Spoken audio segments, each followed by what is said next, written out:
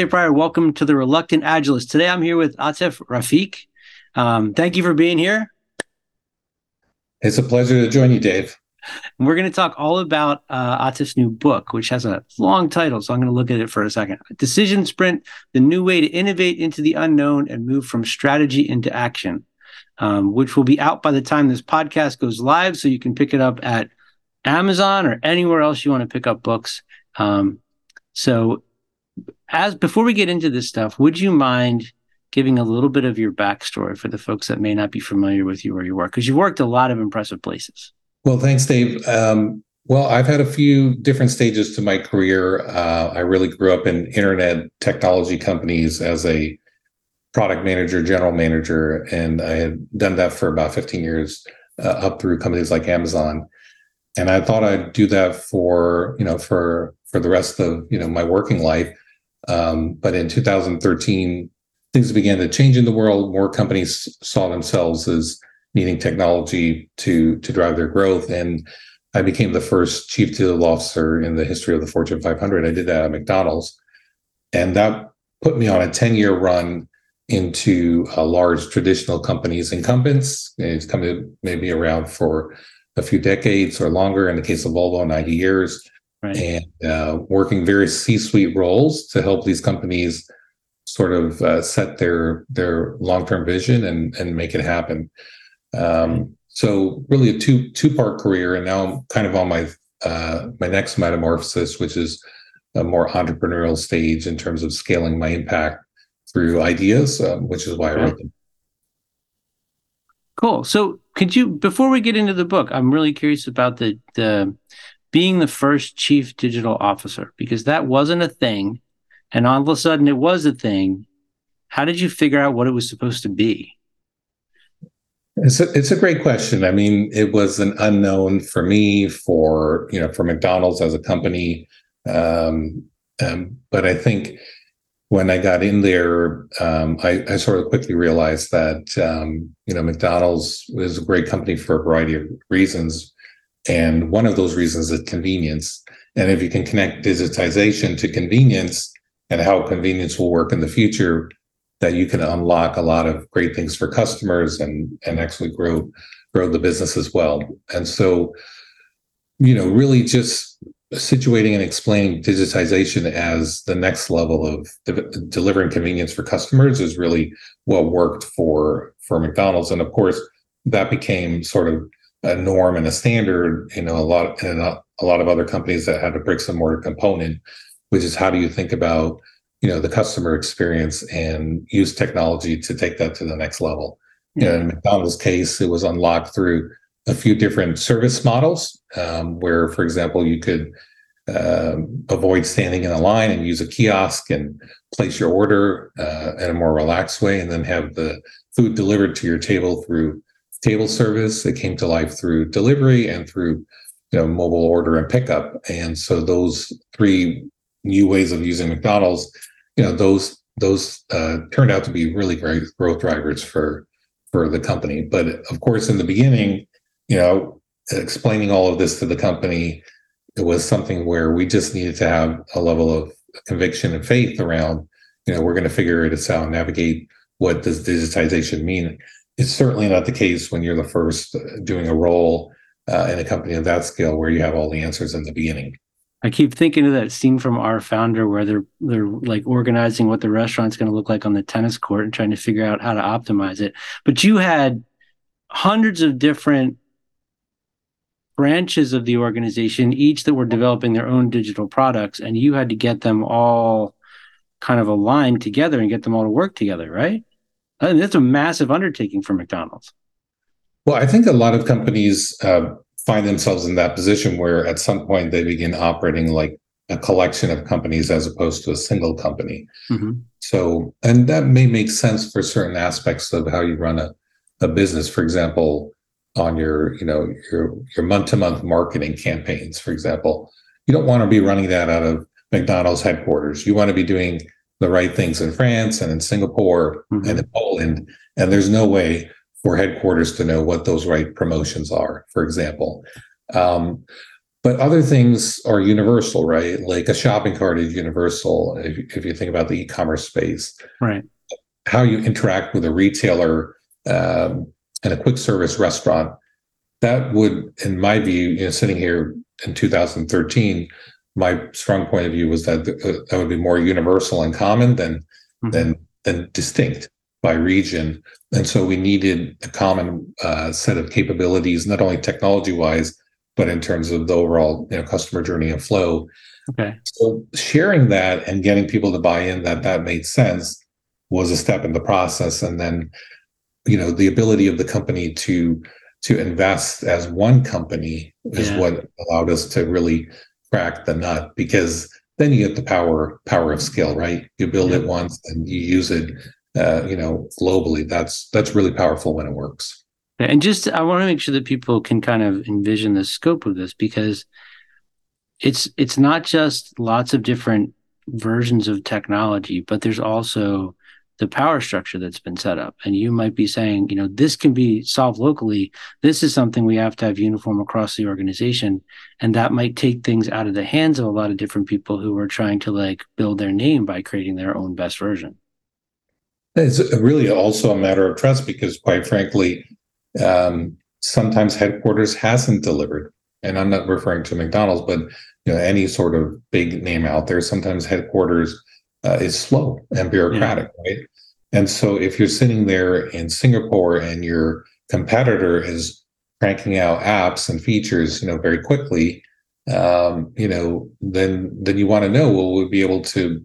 What are the benefits, right? Are we going to be able to compete? And so part of my work was trying to say that this is not your typical headquarters project. You're bringing in Silicon Valley talent. There's a pace and velocity that we're accustomed to, and we'll figure out a way to bring that same similar pace and velocity Yeah. here, and quality, right? Because the way you build things technically needs to be things that aren't band-aid, and they Yeah. need to be able to scale with the ambitions of McDonald's. So there was a lot of work to convince. From a structural standpoint, what I chose to do was to make sure that it was kind of a hub and spoke, where we had embedded resources in each of the major markets that were Okay. integrated with, that were part of my organization, so they could basically take the local teams along on the journey, right? And have a level of empowerment where they were involved with product road mapping, just by way of example, and they really understood what we were building and how we were building it and when it was going to be available to the customer. Okay. And the quality thing that you mentioned, for all the brands, all the companies you work for, that is part of the promise of every one of those organizations. Amazon, McDonald's, Volvo. I mean, that is something that can't slip. Well, 100%. Now, when it comes to technology, though, if you take a traditional company, their forte is not technology. Those organizations may not have the understanding of what good technology is, Yeah. and all across the technology stack. If you're at Amazon, you have the benefit of a lot of great engineers, a lot of division of labor. You have platform teams, you have product teams. Yeah. They understand their interfaces, their APIs, their accountability to each other, who their customer is. Sometimes it's an internal technical team that's your customer. So it's a very sophisticated, technology environment. Well, when you come to a Fortune 500, sometimes they're outsourcing it Yeah. to some other firm. They don't have visibility. They are interacting primarily with project managers and not engineers. So one thing I did at McDonald's is it followed the chain between, the product manager and the engineer. And in some cases, when I started, there might be 5 people in the middle, none of whom were technical enough to be able to describe, how the feature would actually work, Okay. from a software standpoint. So for me, that was a no-go, because I, really want to make it the teams as lean as possible. So, shifting from project management to product ownership, Yeah. that's a new concept. Didn't exist at Volvo, didn't exist at McDonald's or MGM, and I put those things in place. That's the front end process of a transformation, quite frankly, and you need to invest a lot of time in that. And so I have a phrase where I talk about the what and the how. and I put just as much energy into how we're working, the Okay. talent, the setup, the structure, as I do into what we're shooting for in terms of the vision for the customer. Okay. Cool. All right, thank you. Um, I want to talk about decision sprint. And to be completely honest about it, my hope is that the big draw for people with this podcast is going to be that they're going to look at the title and go, what the hell is a decision sprint? So, would you mind kind of giving a quick explanation of what it is? We'll dig into it in a minute, but what it is and what problem does it solve? Sure. Well, my book focuses on helping teams make the leap from promising ideas Okay. to action by starting with questions. And I chose to focus on the hardest part of turning ideas into action, which is embracing the unknowns.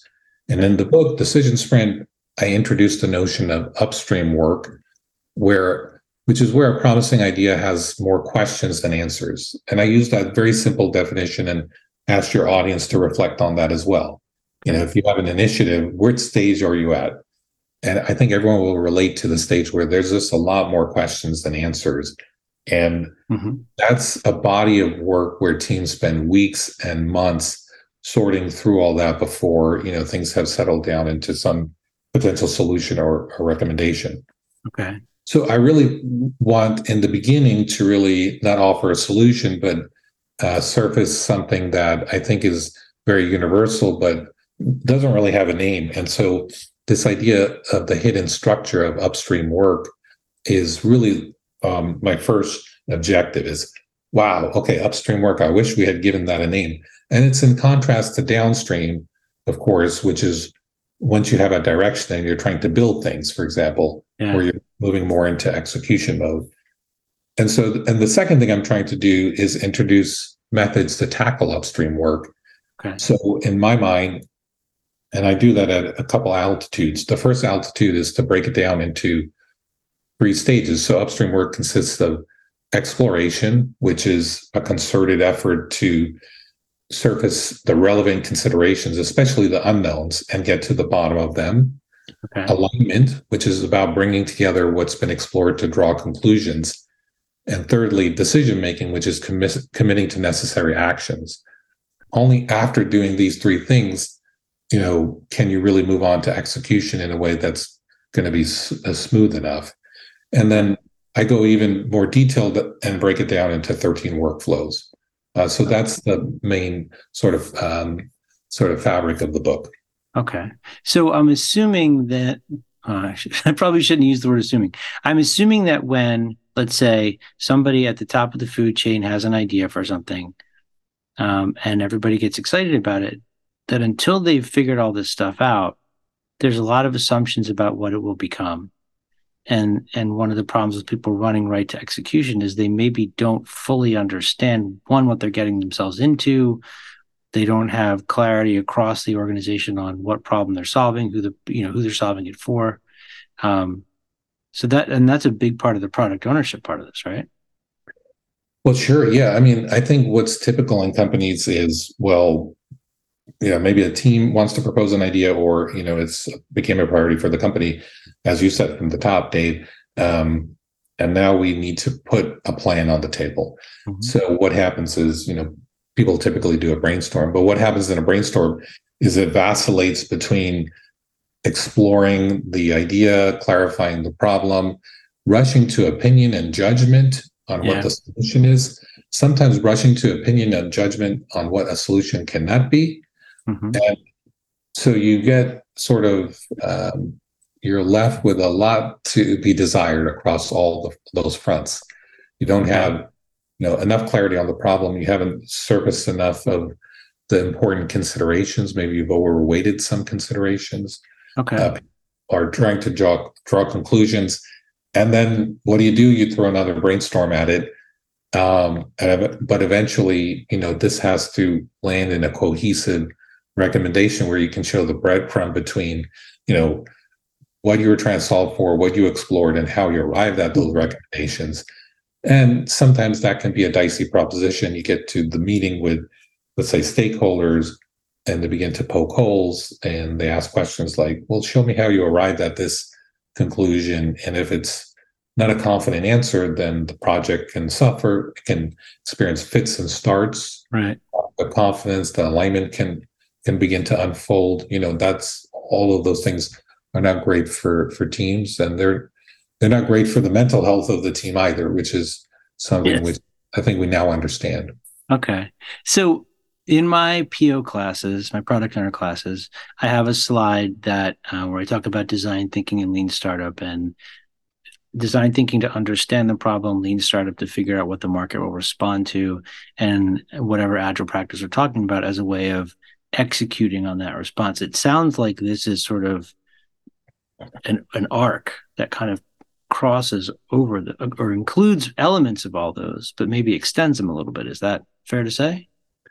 Yeah, I am pro design thinking. In fact, I was the face of it in the Fortune 500 for a long time, starting in 2013, where we'll say, okay, well, we don't really believe that we can change the restaurant experience at McDonald's from X to Y. It won't work. It won't go great. Customers won't like it. We'll say, well, let's just go ahead and start learning by doing. So I'm a big believer in that aspect of design thinking and learn by doing. Okay. At the same time, I think we rush to do things like prototypes. Yes. And I think prototypes don't cover all of the learning that we need in organizations to solve today's problems. Okay. And as a result, I believe that design thinking is not as inclusive as what we need in companies to solve today's innovation opportunities. And I know that's a lot, so let me break it down. Yeah. First of all, I think in the decision sprint, when we talk about starting with the unknowns and building an exploration, the building block is questions. And if you look at questions, those are very democratic. Everyone in the organization who's relevant to a problem we're trying to solve, whether it's finance or regulatory, or teams that don't build and ship things, they all have relevant input in the form of questions that they can contribute to help us canvas a problem. Mm-hmm. And today, this is a big gap in design thinking, because only certain corners of the company naturally gravitate towards mock-up and wireframes and, hey, what does good look like for the customer? All the really smart people that can draw. Exactly, which is like, I was guilty of abusing a whiteboard for many years, but that whiteboard, more than wireframes, I think needs to start with questions as a way for enough of the people in the organization to contribute their input of, like, what could go wrong? What are the unknowns? What do we need to get to the bottom of? I think we really to start with that. And sometimes we rush to start prototyping. We haven't built that question list in a strong enough way. We haven't sourced the input from enough of the people with relevant input to develop that great question list. Mm-hmm. And we haven't been doing our discovery against those things that don't lend themselves to prototype. Okay. And that is, I think, where design thinking can be enhanced with an approach like decision sprint, so that you build and run explorations in a better way before you get to the point where you're making recommendations or drawing conclusions. Okay, so is it safe to say that rather than leaping right into a backlog of features, we might start by creating a backlog of questions to be answered, and then prioritize them based on, I guess, risk or something like that? 100%. That creating space for that is the number one needle mover to, in my experience. And leveraging the whole or a larger part of the organization than just the smart people that can draw. Yes, 100%. Because, it's kind of a really interesting way to turn skepticism on its head as well. Because, let's be honest, out there, we have, people who are PMs and UX people and project managers, and we think, okay, well, we sort of get it. We want to move fast. We want to move as fast as Silicon Valley. Let's get out there. And then sometimes we shortchange involving other corners of the company: compliance, legal, regulatory, supply chain, et cetera, et cetera. And they don't understand the language we're talking about when we throw up a ton of wireframes. Yeah. But they have important input. It's not just that their buying is required, it's that they have important input. If that's not factored into the problem solving, well, we are solving the problem in a way that's incomplete and therefore will experience some symptoms like less support and less, and more fits and starts. Because they didn't have a voice. Okay. Do you find that there's a compulsion to begin building it as quickly as possible? Because there's that whole idea that like fail fast. Like we'll build the wrong thing, but we got to build something right now. Fail fast, fail forward. It's what Silicon Valley has been based on. But I can tell you from my own conversations very recently with the largest tech companies in the world that that's not what the next era of innovation is about for them. Much less a company that has a smaller R&D budget, because the days of blank check innovation or experimentation at Facebook, Google, and Amazon are over. Maybe they'll be back in 15 years, but that'll be another cast of characters. That won't be us, right? So we need a different way forward. They're not comfortable any longer with blank check experimentation because they have competitive pressures in and of themselves, right? So they cannot afford innovation in silos. They cannot afford projects that don't have a clear purpose. Those things happen when, as you put your finger on, teams say, I'm doing the right thing if I jump immediately to action. I need to start building something. And there was a beauty in that. Trust me, I love that idea of a PM, a couple engineers, and a UX person just cranking it out. It's amazing. It's a beautiful feeling, but just creating the space to build an exploration and really understand what are the unknowns here and get more of a sense of priority around which ones are the make or break things that we need to get to the bottom of. That creates more clarity faster. So it's about clarity faster as opposed to failing sooner. Okay. So you're going to get I'm assuming it's a cross-functional range of into terms. How big, when you're planning a decision sprint, what's the size of the group that has to be involved or should be involved? I mean, I'm always a believer in the Amazon two pizza team because I think anything more than that is just intolerable, and just too much input, right? So core team that is cross-functional where, you have, anywhere from, 3 to 8 people somewhere in that zone, I think is your core team. But mainly you're trying to reflect a few different competencies. Somebody's in the field, somebody's in headquarters, right? For example, somebody is purely commercial, another person is all about, the product, right? I mean, you want that sort of that range. Range is a great word for the input, because in the beginning, it's really about the quality of the input. You need to be obsessed about the inputs. I was always obsessed as a general manager at Amazon about input because I knew that, why would I want blind spots and be believing, we're on the right track only to discover something different in 3 months. So I wanted to know as soon as possible, what are we missing here? What are important factors and considerations? And it doesn't mean you do what other people, tell you what to do, right? But if you get that input, then you can filter, using your own, understanding of the problem, which one of those things is going to be more make or break. Okay. So if it was Volvo, in addition to somebody who's designing, an engineer who's designing parts of the car, then you might also be including somebody who works at a dealership selling the car, right? I think that would be a beautiful thing. In fact, I had a conversation with the CEO of Volvo who recently, stepped down after a 10-year very successful run. And, one of the things he shared with me was this idea that when we had a big initiative, it wasn't exactly ideal for him to see the same 3 or 4 people in the room every meeting about the topic. So that wasn't exactly confidence building. It was more that there might be these 3 or 4 people cross-functional in headquarters, seeing, every 2 weeks on the big initiative that we're talking about here. But he would want to know, did you talk to someone in a more commercial and dealer facing, in one of the markets, what would they say about this, right? Okay. Leaders crave these kind of inputs. There needs to be a way to know that we're getting them. Yeah. In my head, I'm drawing this parallel between musicians who only play with the same four people all the time, but they need other ideas. So they're going to want to bring in outsiders who are not part of their group to spark new things within the team and help them resolve the conflicts and that dissonance of working with new people that you don't know is going to generate new ideas, and you'll be able to explore things you would never have found.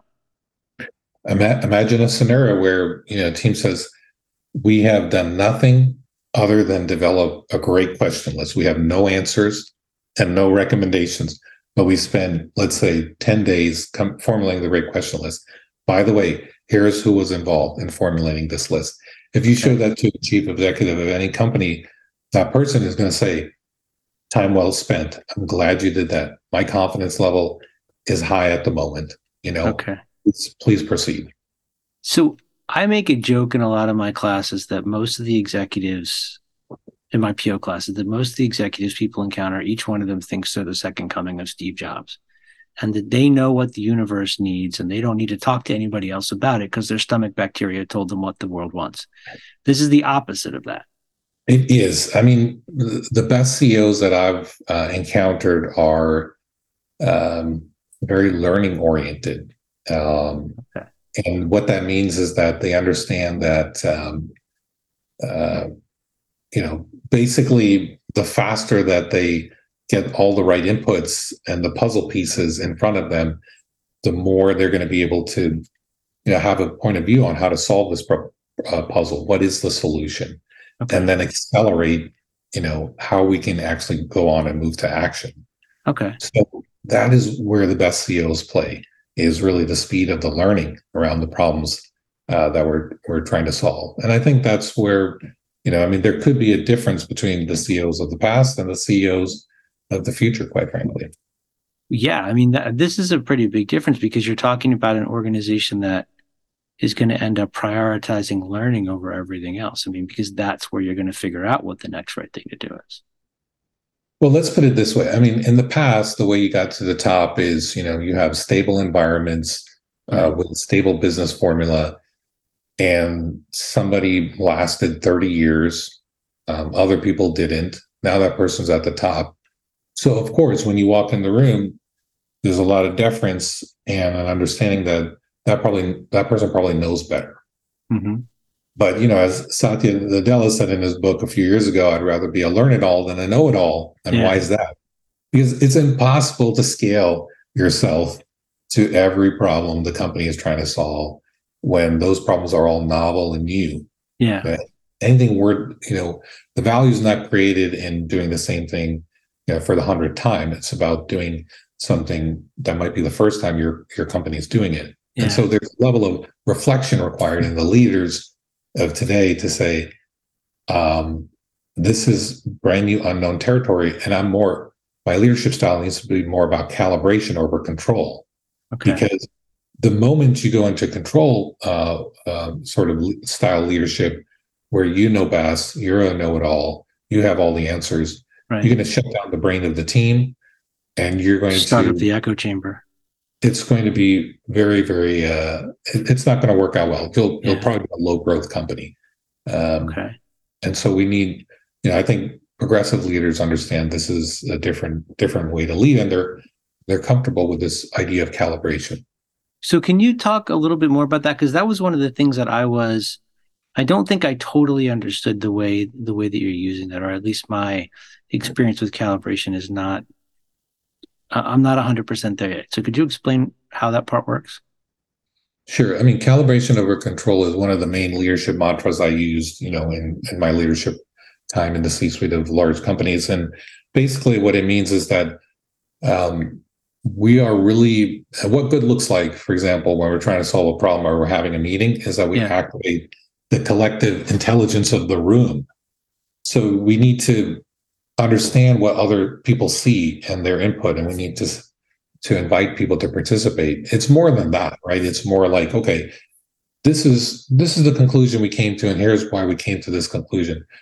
Does anyone disagree? Are we missing anything? What do you think about that? Well, I think a Okay. little differently. Well, why is that? Okay, that's fine. That's useful. That we will tweak how what we're currently thinking to integrate that input from you. Um, it's about inviting people to question and to kind of problem solve together. That's really what calibration is about over a leader. So, in other words, Okay. you leave the room if someone says, how did we get to that decision? The answer is not because the boss said so. It's because they said, well, we thought it through together, and Yeah. that's what made the most sense. Then Okay. you've done good calibration. So when you come in as a leader to an interaction with your teams, you're taking this calibration mindset. You're trying to draw the collective brain to reason through the problem and come to a common way of how we see it moving forward. Okay. I feel like we could spend a whole hour on that, but so we you spend several days coming up with the list of questions, and then what is the next step? So in decision sprint, getting the first base is a great question list that everybody feels has sort of canvassed a lot of the unknowns. And then, Okay. of course, you make those questions actionable and you begin to develop FAQs. So Okay. you to run the exploration. So you build an exploration based on the right problem statement. Now you're running an exploration, which is the work of assigning people to be point to take a crack at maybe answering a question. Okay. Uh, some of those questions can be answered just through reasoning or some research. Other things may need some data. They may need to go to prototyping, for example. Okay. And you're basically trying to get to the bottom of the key questions, and you're trying to do that in a way where you can bring the FAQs together so that the point at which you're trying to draw conclusions, everybody is doing that based on high quality information and a common understanding of that information. Okay. So everybody who is involved is in some way contributing to chasing all these things down, bringing all the information back together so that you can look at it. But it's not just focused in one specific area. I mean, it could be technology, it could be what does the customer want, it could be what is it going to be like to work with this partner. There's all different kinds of things that would be included in that, right? Correct. Yeah. And obviously it's based on the competencies, right? Like if you have questions around, supply chain, that's going to be different people perhaps than, people modeling the ROI or people looking at, customer preferences by way of example. So, you typically have program managers and project managers who are basically trying to assign the work based on the competencies that are relevant for people to, provide answers to questions, review answers to questions, but you're trying to develop sort of like a good set of FAQs as a document, as content, before you actually ask people and probe them for the conclusions that they would draw based on the exploration. So Okay. you run an exploration, and then you draw conclusions. So what I think is so cool about this is that you're slowing the pitch down a little bit further even and really just trying to, before you settle on an answer, just understand everything that's going on around you, the entire environment that you're working with. I call it how to go slow fast. And so I steal from Daniel Kahneman, who won the Nobel Prize for his book, Thinking Fast and Slow. And Yeah. so this book, this Princeton behavioral psychologist who won the Nobel Prize talks about brain function and system 1 and system 2. Right. There's system 1 for very quick, intuitive decisions, and there's system 2 for work that requires seeing more information, synthesizing it, reasoning through it, and then coming to a judgment. And guess what? In companies, the higher value work is system 2. Yeah. But guess what? There is no method and system for it. It's just like discover, research, explore the problem. Yeah. Well, that's the whole thing. The rest of it, I trust that companies know how to do well. But how do we take the slow parts, so to speak, system 2, thinking slow, and make that go very fast? I think it can just take a couple of weeks to build the exploration based on questions, get to the bottom of those questions, use the content coming out of that to begin to draw conclusions and create the breadcrumb between what we explored and what we're recommending. That can just take a few weeks. To me, that's not a lot of time in the context of the big rocks and the big. Well, you're reducing your risk by taking this time. I mean, you're making sure that you're accounting for all the things you need to account for, or that you can think of that you would need to account for. Yeah, exactly. Because we'll never be 100% right, and we never have all of the unknown unknowns, right? But basically, our job as leaders and employees and companies is just, to the best of our ability, to service the unknowns. Weight them, reason through them, synthesize them, and say, okay, based on that, here's what makes sense. And then we start getting head nods around the table, and that feels really great. Okay. So you said something when you referenced the Kahneman book that kind of, I think, made this click into place a little bit more for me, which is, I just want to check with you on it. The decision sprint, that this model, this practice, is helping an organization develop the ability to use their system two brain. 100%. That's my obsession. Is I want to. Whereas a lot of the other ones, it's just build something, like system one. Build something, and what do you observe? Build something, what do you observe? Build something, what do you observe? And so, look, the idea of fail forward, and you have 100 experiments going on. That is another way forward. I mean, probably those 100 experiments, in Amazon's data science team or Facebook's data science team is disambiguating something, it's making something more clear, but maybe it's making a small thing more clear. I'm talking about the big things that we're actually get our company from A to B in terms of a North Star, and taking those unknowns and tackling them directly. I think that's those are the bigger yardage gains in my view. So instead of just throwing 50 punches, you're going to throw one punch, but it's going to be a really, really thoughtful punch. Yes, it's good. I don't know which boxing movie captures that, but that would be a good analogy. Okay. So, all right. So we have the questions. We start to go through testing them out. And then what happens next? Imagine a scenario where basically you could have a heat map of the conclusions that people drew based on the exploration. Okay. Which usually has a few layers to it. You usually don't draw one conclusion like, oh, this is a good idea, or we should not do this, or we should do this. It's much more layered than that. Usually it's that we should definitely do this. However, the complexity, we're going to need to solve for why. And here is where we should tread a little carefully on this part, but the other part, we should go full steam. For example, or maybe we should go big, but we shouldn't talk about it too much in the marketplace yet for a variety of reasons. Usually the conclusions that you draw, they have a few layers into the types of actions you would begin to take. But I guess just high level, what you want to do is see where you have alignment and where you don't have alignment. If people already agree on some aspect, don't talk about it anymore. It's done.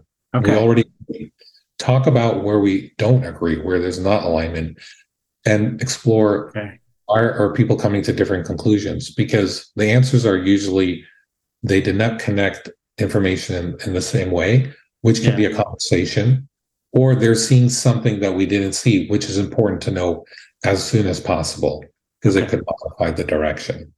So when you say decision sprint, that's not a single decision like you might get out of a spike. This is a whole bunch of decisions based on very thoughtful exploration and testing and then putting them all together and looking at them all on the table at the same time.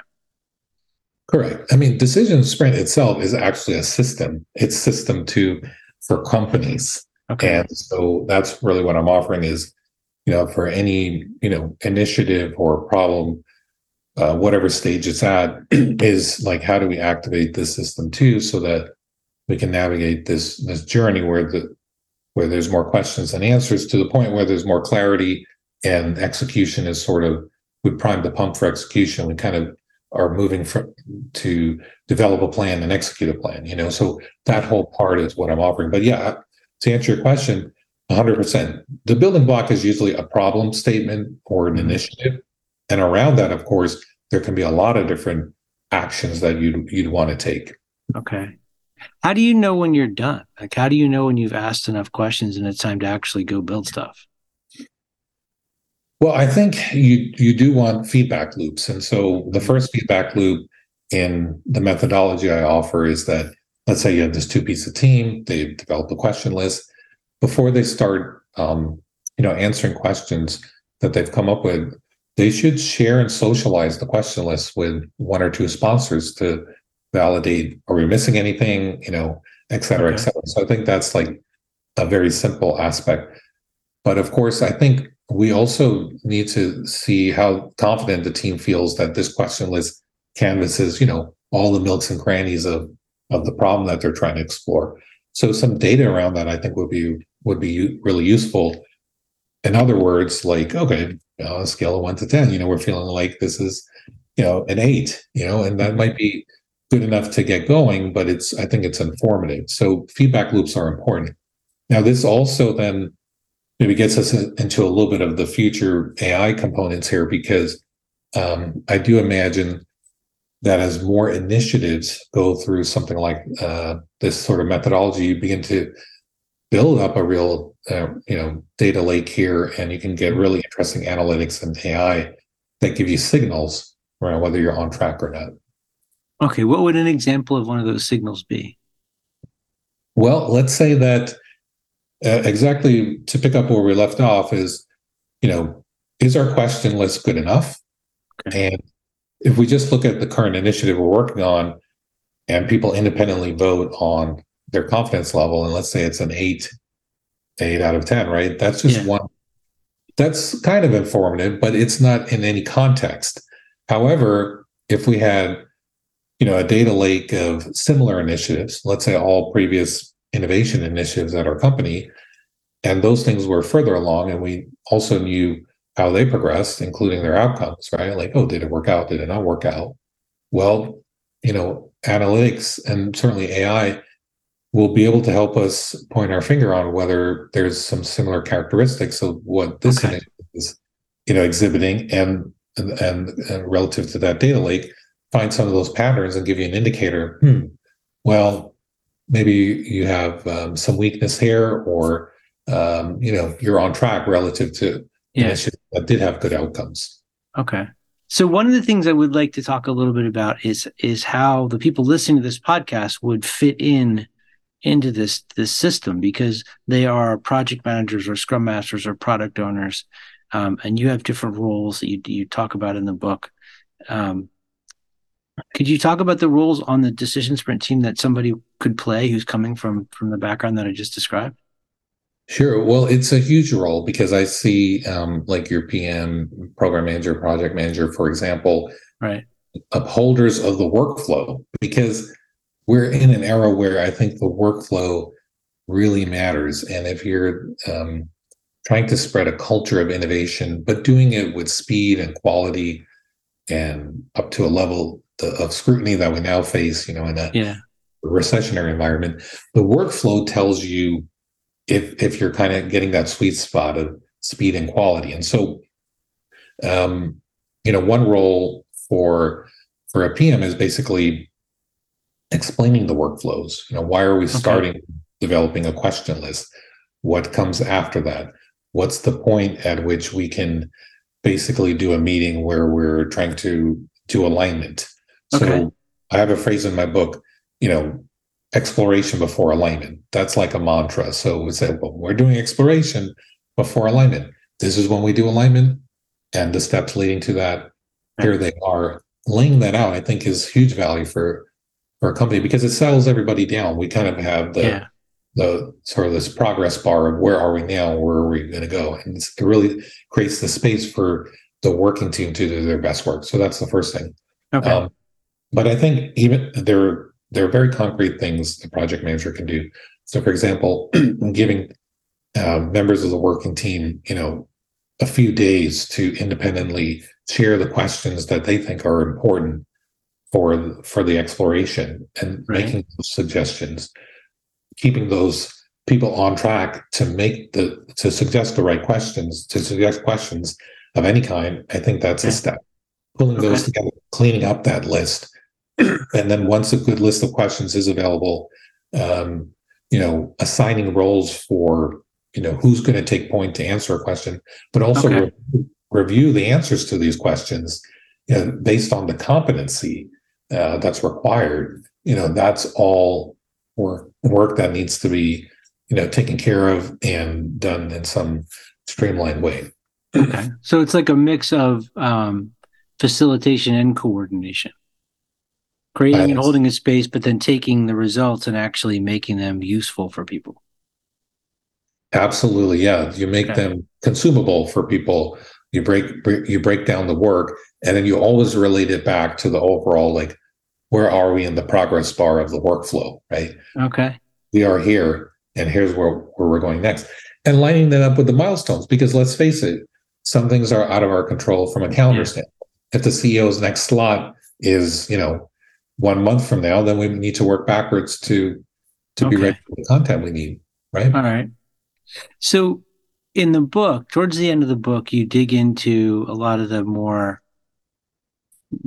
future focused topics. You talk about AI, you talk about blockchain, things like that. Um, it seems to me like AI could just take a lot of these jobs that just give people not or less to do. How does AI work into all this? Well, it fits in as an excellent compliment. I mean, Okay. first of all, decision sprint as a methodology is very natural language based, as you'll see, Okay. because it starts with questions, it works with answers to help feed drawing conclusions, coming up with recommendations, and helping you get to decision points. Yeah. It's natural language based, and when I was writing the book, I couldn't have imagined, the buzz the buzz around generative AI. Hmm. Um, so then it calls that into question where, you might say, well, hey, why doesn't the generative AI come up with the right questions or help develop the answers to the questions? And so my thought on this is we're at a pivotal time where we want to make sure that leaders and executives don't weaponize AI against knowledge workers, but instead help and use generative AI as an enabler of their work. So let me break that down. Yeah. So you're in a meeting, you're with the CEO. Let's come up with a good use case and a less than optimal use case. The less than optimal use case is that the team puts like their 3-page document on the table Hmm. and they explain it. And then somehow the CEO has worked with ChatGPT or Bard and asked his or her own questions and then starts to compare that to the team and say, well, I asked the generative AI these questions, Right. and this was what it said. How come I didn't see that in your document? You know what I mean? Because the technology could never be wrong. Exactly. And maybe half the time it's like, oh, well, that was actually wrong, right? Yeah. But how things work in the political environment of companies, even if, there was one useful nugget there that was missing in the work of the team, it could reduce the confidence level in their work, which Yeah. is not necessarily the right thing. And it absolutely works against trust and people doing their best work. Yeah. So I'm completely against that. And Okay. so, but at the same time, we need to use this as enabling technology. So a better way for this to work would be for the team to, tap generative AI to basically get suggestions on important considerations that should be part of the work that they're doing, Okay. and bring that into their work, where it's useful and additive.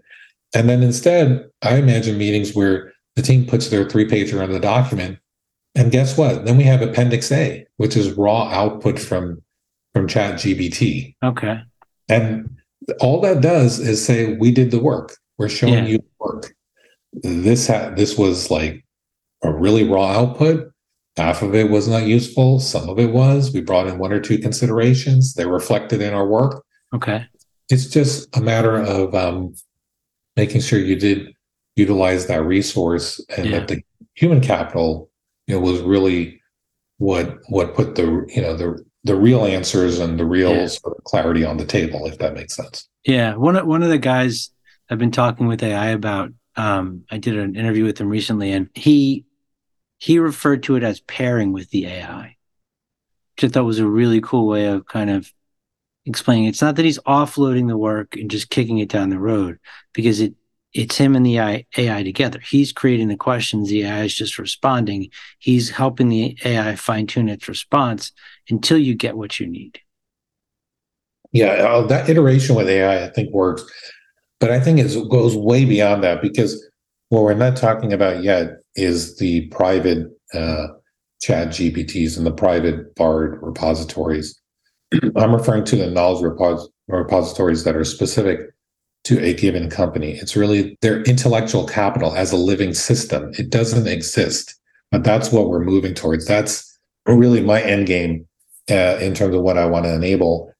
And so let me break that down. Where today, if you went to any company and said, "Tell me about your top 10 priorities or initiatives," Yeah. what do you know? What do you don't know?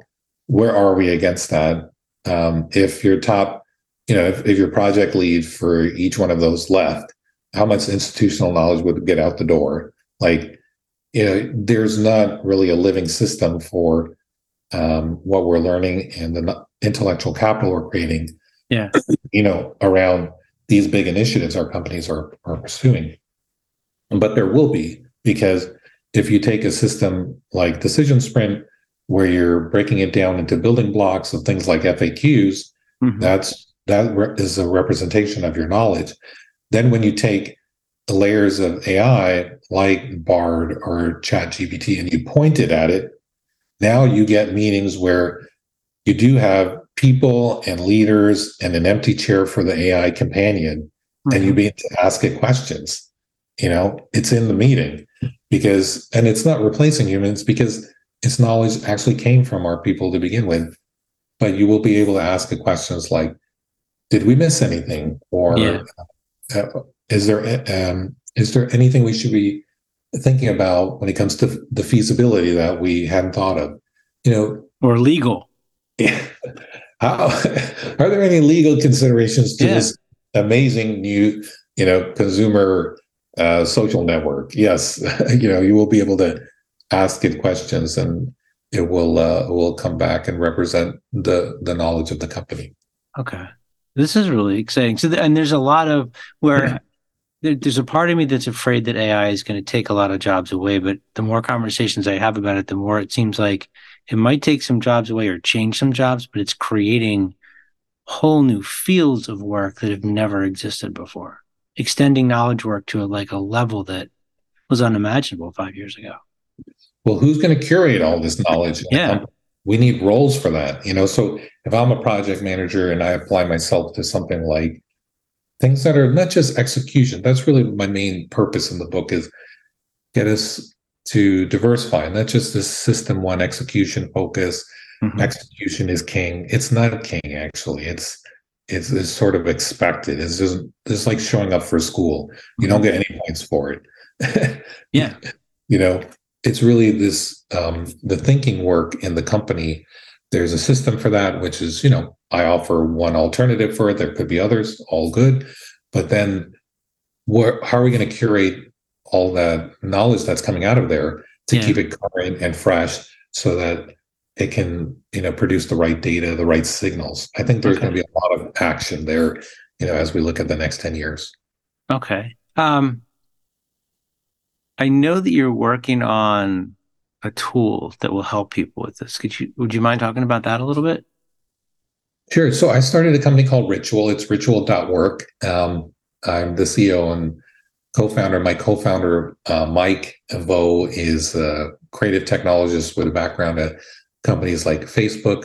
And together, we've basically gone after, we basically have started with a very simple proposition, which is an app for any team to build and run explorations. So they can take an initiative or an idea, frame a problem statement, and then put together a set of collaborators who would build an exploration and run it in order to produce things like FAQs or narratives, content for their meetings, to be more clear on why their idea makes sense, or to get people to buy in or say yes or no to an idea that they're proposing. So it's a simple start. But I do believe that things like this, and there will be others, are basically the building blocks for um, kind of building the collective brain of the company and giving it, making it into a living system. So, for example, for an initiative that we're working on, what do we know? What are the questions we're trying to explore? All of that information, begins to get some structure, and therefore we can turn it into data. And with data, we can get analytics and AI around, how it's going. Yeah. Are we confident? Are we going to get there? Are we stuck? All those things out in the future begin to be things that we can move from guesswork to more data driven. Okay. This is fascinating. What have I not asked about that people need to know about it?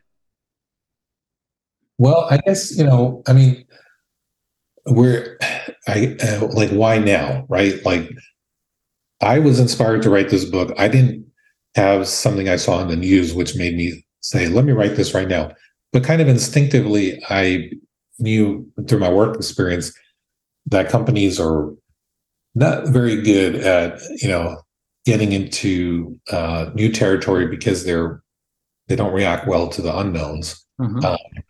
And now we're in an environment where I think all the needle movers in your company are basically probably new territory for you, as project teams. And so we need, ways of working that help us take unknowns on head on and make them actionable. Okay. And this is, I think, very timely now because there's just a lot more scrutiny in our initiatives and our projects. Yeah. So the bar for innovation is, companies talk out of both sides of their mouth. They need innovation more than ever. But don't mess with the thing that makes us all the money. Exactly. And and that's why the scrutiny is quite high. Yeah. So you need to be pretty sure. So how do you navigate that? That's sort of why we need a way of thinking about, moving from ideas to action. Okay. That will meet the quality bar and the scrutiny that we now Right. face as teams. And I think that's where I would focus. Okay. Cool. This is really great. So I know you've got a newsletter, Rewire, which people can subscribe to on your LinkedIn page. They can pick up the book at Amazon. What if they want to reach out to you directly? Is there a way for them to do that? Should their AI call your AI? Well, we're not at that level yet, but yeah, I'm definitely reachable over LinkedIn because people can easily message me and I look at those. In my newsletter, people comment and I reply.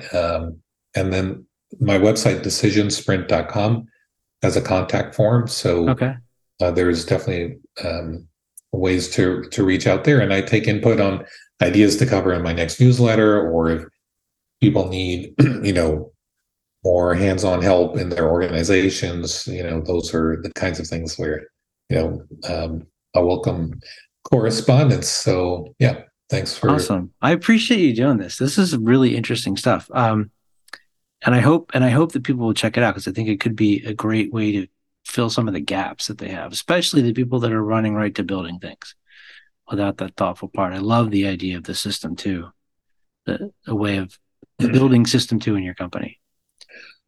Exactly. I mean, sometimes, you have this brilliant idea that's been out there for 20 years by this Nobel Prize winner, and we just need to apply it to things that a lot of us do every day in companies, right? Which is try and solve problems. So just connecting those dots, I think if I can have made a dent in that, I will be very happy to have contributed. Cool. Well, thank you very much for doing this. Yeah, you're welcome. It's great to be with you.